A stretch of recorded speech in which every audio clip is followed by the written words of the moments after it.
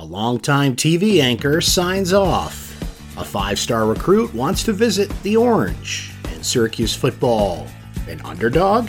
This is your Syracuse.com flash briefing for Monday, October 14th, 2019.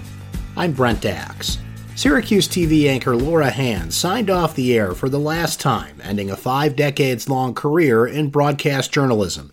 Hand was the first female reporter on NBC3 News and one of the nation's first female TV journalists when she began her career 47 years ago on election night in 1972. She announced her retirement in August and bid farewell on the CNY Central Station Saturday morning. Bankers Healthcare Group has released renderings of its planned $100,000 square foot financial headquarters near the Syracuse Inner Harbor.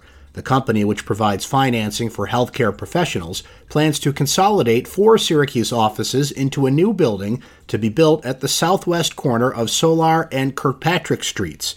BHG employs 250 people in Syracuse. Kennedy Chandler, a 5-star point guard in the class of 2021, plans to make an official visit to Syracuse next month. Syracuse is one of 5 schools that he plans to visit.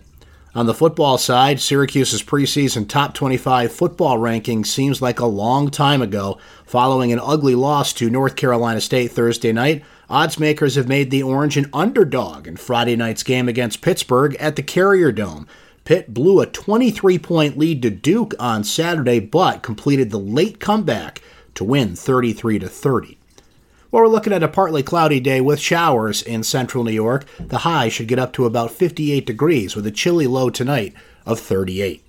That's your Syracuse.com flash briefing for Monday, October 14th, 2019. I'm Brent Axe. Have a great day, everyone.